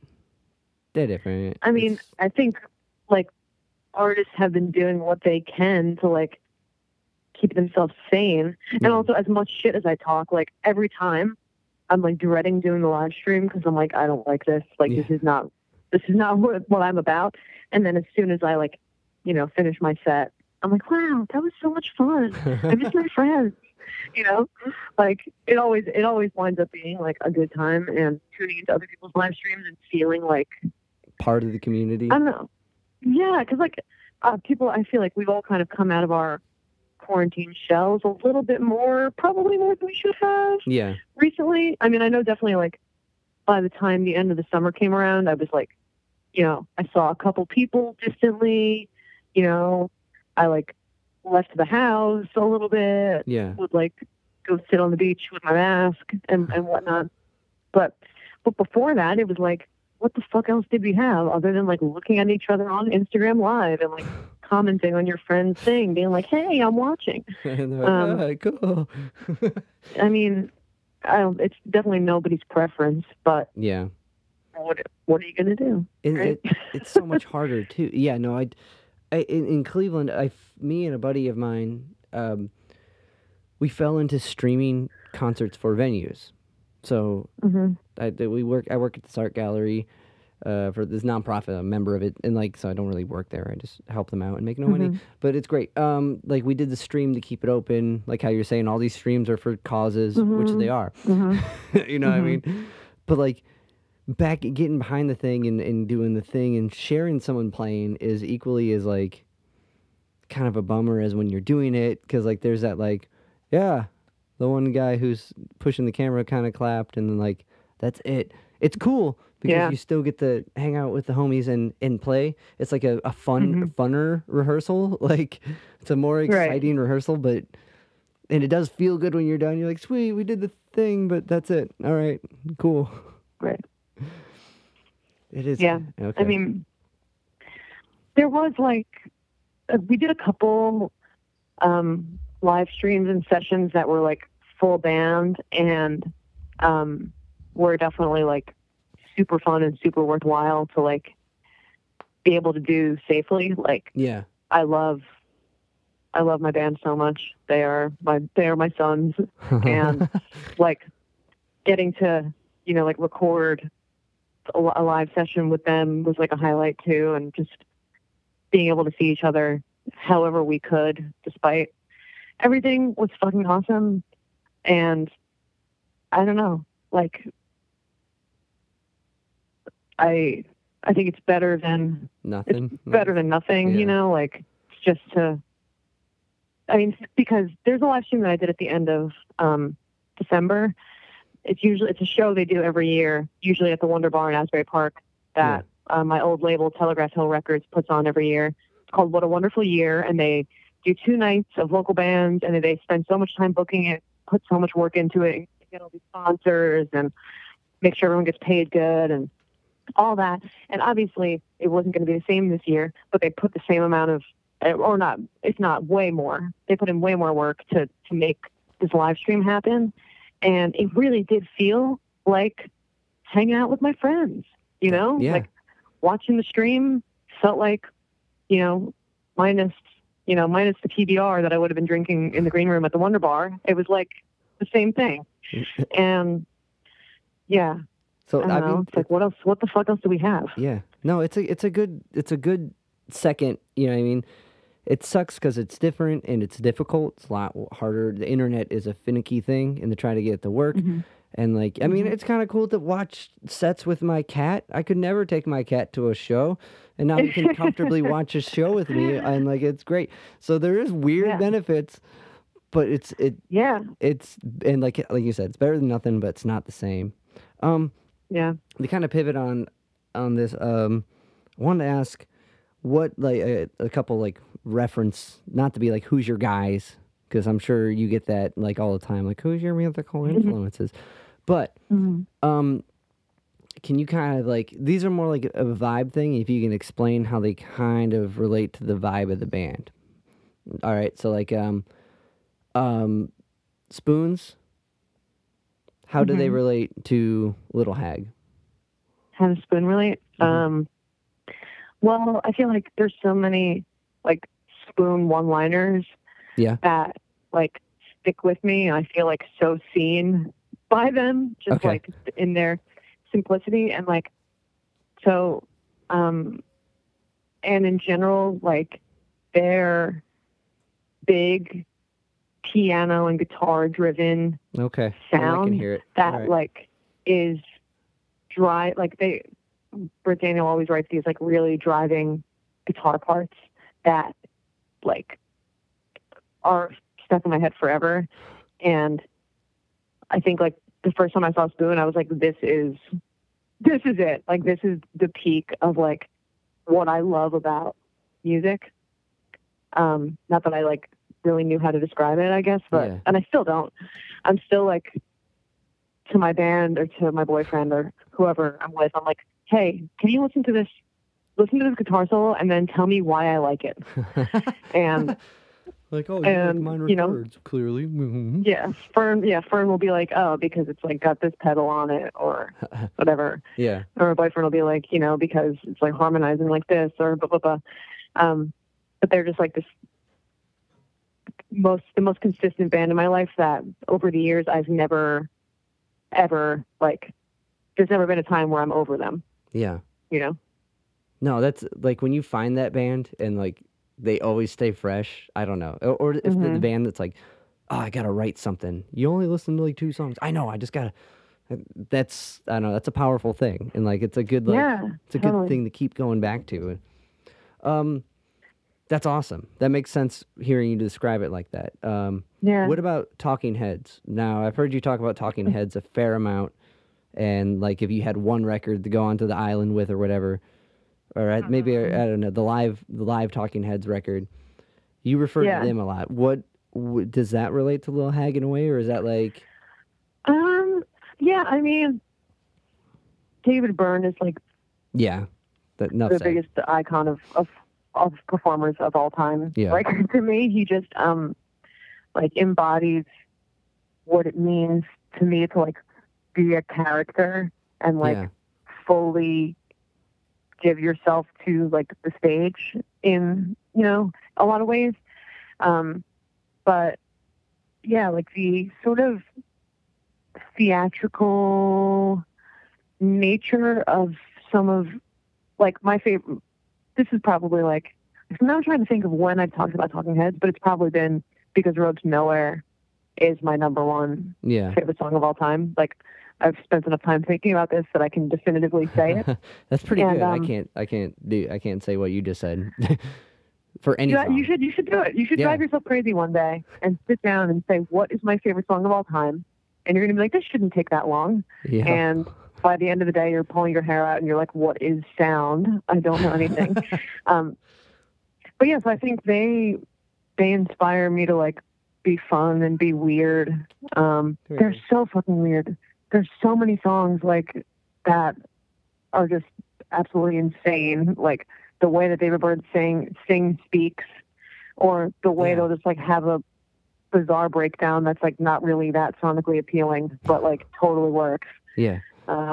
Yeah, they're punk. They're punk as hell. Yeah. Okay. Well, in that sense, that makes complete sense. Mm-hmm. Awesome. Now this may be. Have you ever heard the band State Radio? No. Okay. Your song "No More Dick Pics," which is awesome. That the chorus of the tune, like, or not just the progression. That's what I'm saying. The guitar, it makes me think of a State Radio song, which is one of my like. They're spoons to me. You know what I mean? Like spoon to me. Cool. I Like, gotta check them out. Yeah, they're like a rock reggae band. They're a Boston thing. But for me, that was like the thing, and I hear it in every other little thing, right? So in No More Dick Pics, that's totally like the vibe. Or at least progression wise, not like lyrically, no, not at all. Is that like, I mean, that, okay, all these songs come from a place that, of your life, right? And it got to a point where you had to write a song. That's pretty bad. Yeah, I mean. That's pretty bad. I mean, I kind of like joke about how like it was the dick pic that broke the camel's back, because it was like from a dude that I literally had known since kindergarten. Ooh. I was like, bro, I've known you since we were 5. I'm going to shoot myself. Like, I literally did not ask for this.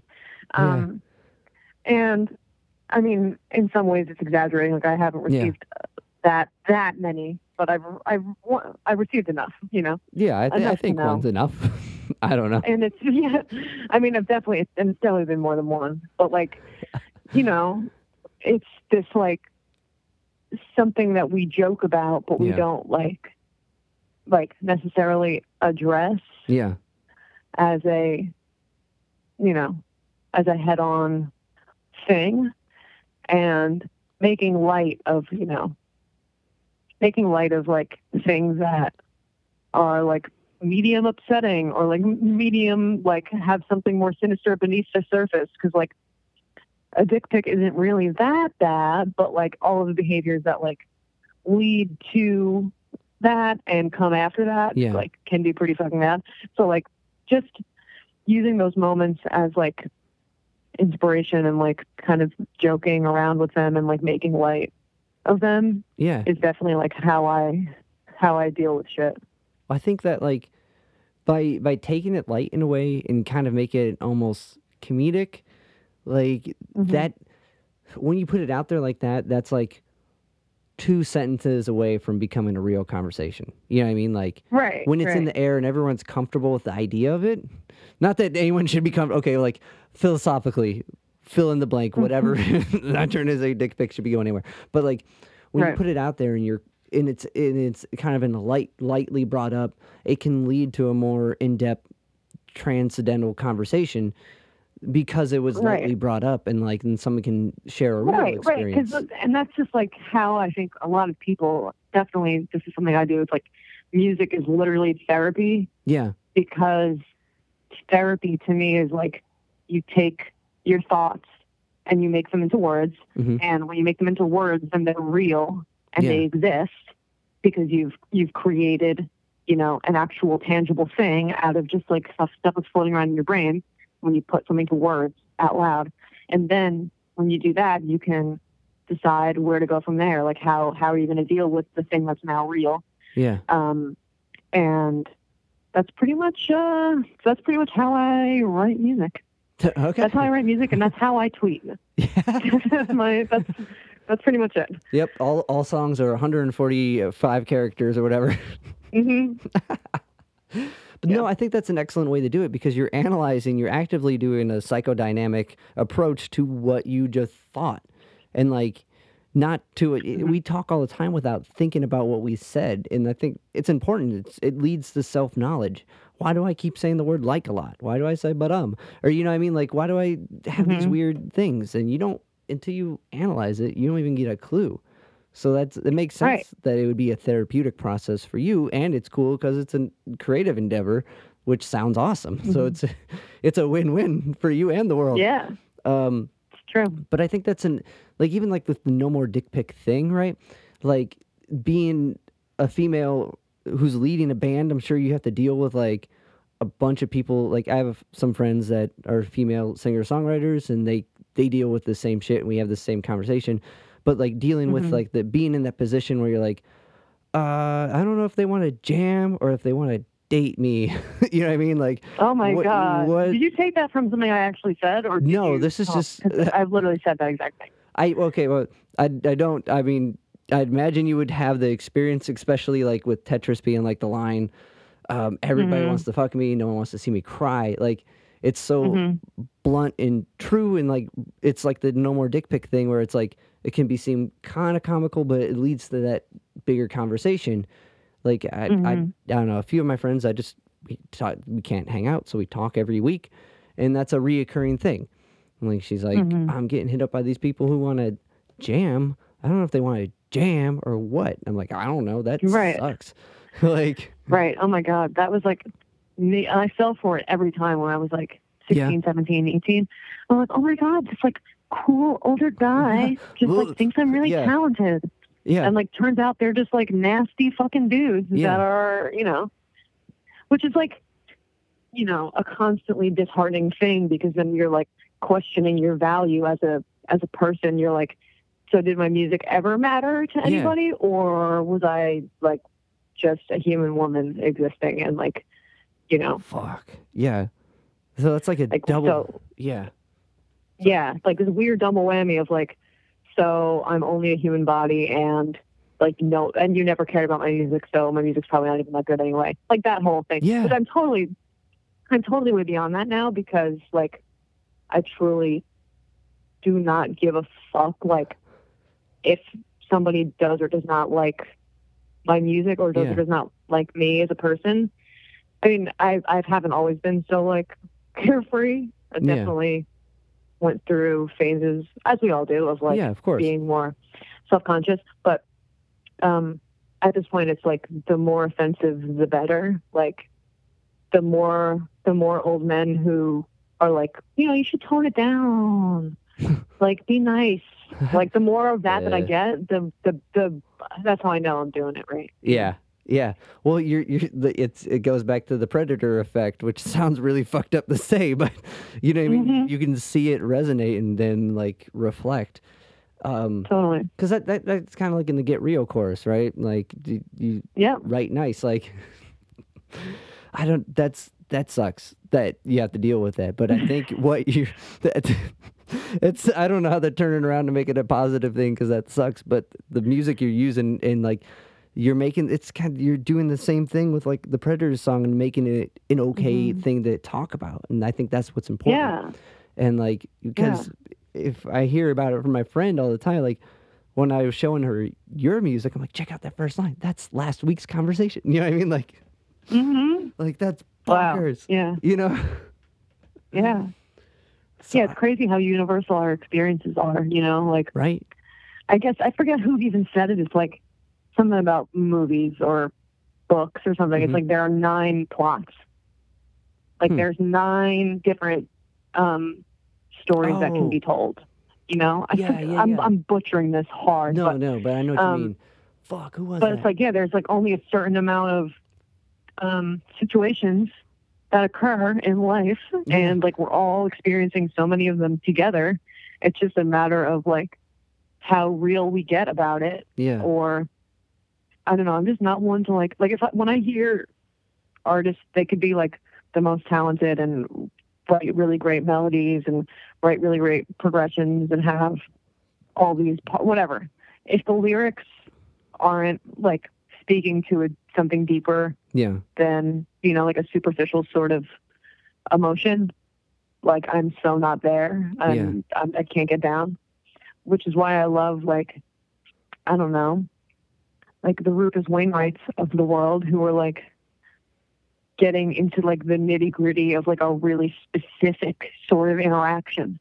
or it's like, yeah, let me live in like that specific sadness, you know? Yeah. Well, I think that one, whatever emotion you're going through, I think living through it is key to, like, either you suppress it in some way and it keeps coming back, right? Like if you don't Hmm. fully embrace, like, I feel super sad today, and if you just shun it off and Hmm. you're like, oh, I like ice cream, like what whatever, like if you don't really immerse in that thing, it creeps up and comes back, and you. Hmm. I think that's the thing you just learn going through life is to accept where you are and how you feel and how to grow with that, and like try to expand from it, like, and kind of what you're doing, find ways that in the long run help other people, which is so fucking cool to hear. Right. Yeah. I mean, it's like definitely my therapy and like my preferred creative outlet, obviously.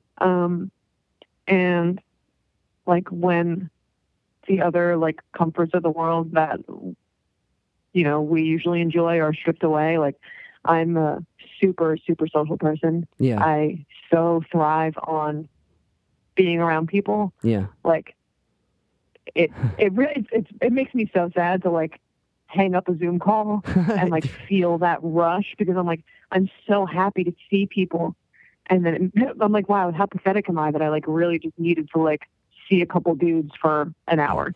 But yeah, so wait, where was I going with that? I don't remember. I just like it's communication. having this outlet is I don't know. I do it because I have to. I think Yeah. that's like probably what any artist would say. It's like Yeah. it's not.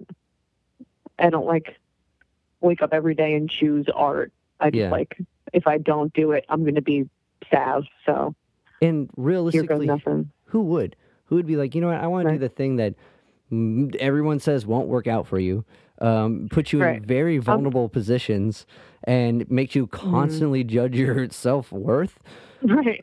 And I'm probably never going to make any money. Yup. And you know, any of my free time that's not spent working is going to have to be dedicated to this. Yeah. And when you're, you know, at a smaller level doing like a DIY thing, you're your own social media person, Right. and your own PR person, Right. and you got to write your own fucking bios, and you have to write the copy for your press releases, you know, all that Yeah. shit. It's like You got to book it. You got to it's like, fill the bill. You got to right. Oh yeah.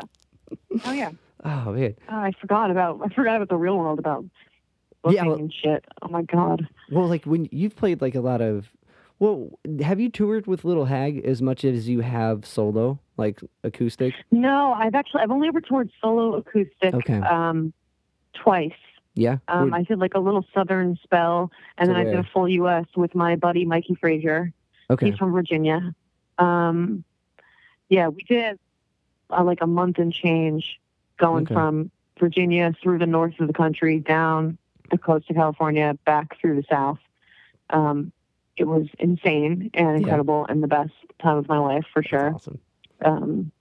Just being with a bunch of smelly boys in the van, you know, Yep. couch surfing or roach moteling or sleeping in the van, or, you know, breaking down in the middle of nowhere in Missouri, getting a tow from a guy named Rex, getting drunk with firefighters at the Applebee's and closing down the Applebee's. You know, just like everyone has like tour stories that it's just like, how did I get in this situation and what is life? Did you play in Ohio? No. Damn, cold. Yeah, I know. Wait, why didn't we? Probably because it wasn't on the. Doesn't make sense if you're going south. I guess it just wasn't on the route. Yeah. All right. Well, when quarantine ends, we got to find a way to share a bill here in Ohio. Yes. Bring me to Cleveland. That'd be sick. Damn. Yeah, it's so weird, and like it's weird. I was talking with this guy Chris Butler, who, if you ask Glenn, he'll tell you all about. Super cool guy, and like it's just back then you would think someone's gonna cover all that, and like it's cool because you don't have to worry about it. You can just worry about being the music guy. I'm just writing the songs, but also if they don't do a good job with it, or if they market you in a way you don't want to be marketed as, you know what I mean? Like it's so cool that now you have complete control. It's just a lot of work. It sucks. Right, But right. it's all you. Oh man. Well, Right. Avery, thank you so much for hanging out with me for like fucking 2 hours. This has been rad. Yeah, dude, no, thank you for. I was just saying earlier today, I was like, I do so many interviews that are like Yeah. really copy and paste bullshit, like superficial, like, you know, like very just boring Who are your guys? questions that Who like are your- that then like they lead me to giving boring answers, and I'm like, Yeah. I know that wasn't my best self that I just put out there because like I wasn't given the tools to like be funny at all. But so that is to say, thank you for, you know, like actually caring and actually asking me interesting things and actually listening and all of that. Well, you got it. Well, It's very inspiring. awesome. Well, I really appreciate just being able to chat with you. I really, like I was saying, I really dig the record. So I've been super stoked. And I've been showing a lot of people. I'm like, check out who I'm talking to. And they're like, okay. Oh, wow. So this is, Thank you. yeah, this has been awesome. I'm going to hit the pause button Okay. and hit the play button on another track. Here is Get Real by Avery Mandeville. This is apparently going to be on the new record in a new way. So this is an old version. Dig it. Thanks for DJ listening. Sally Hatchet, and this is The Witching Hour. Coming up next, we've got Avery Mandeville's new single, Get Real.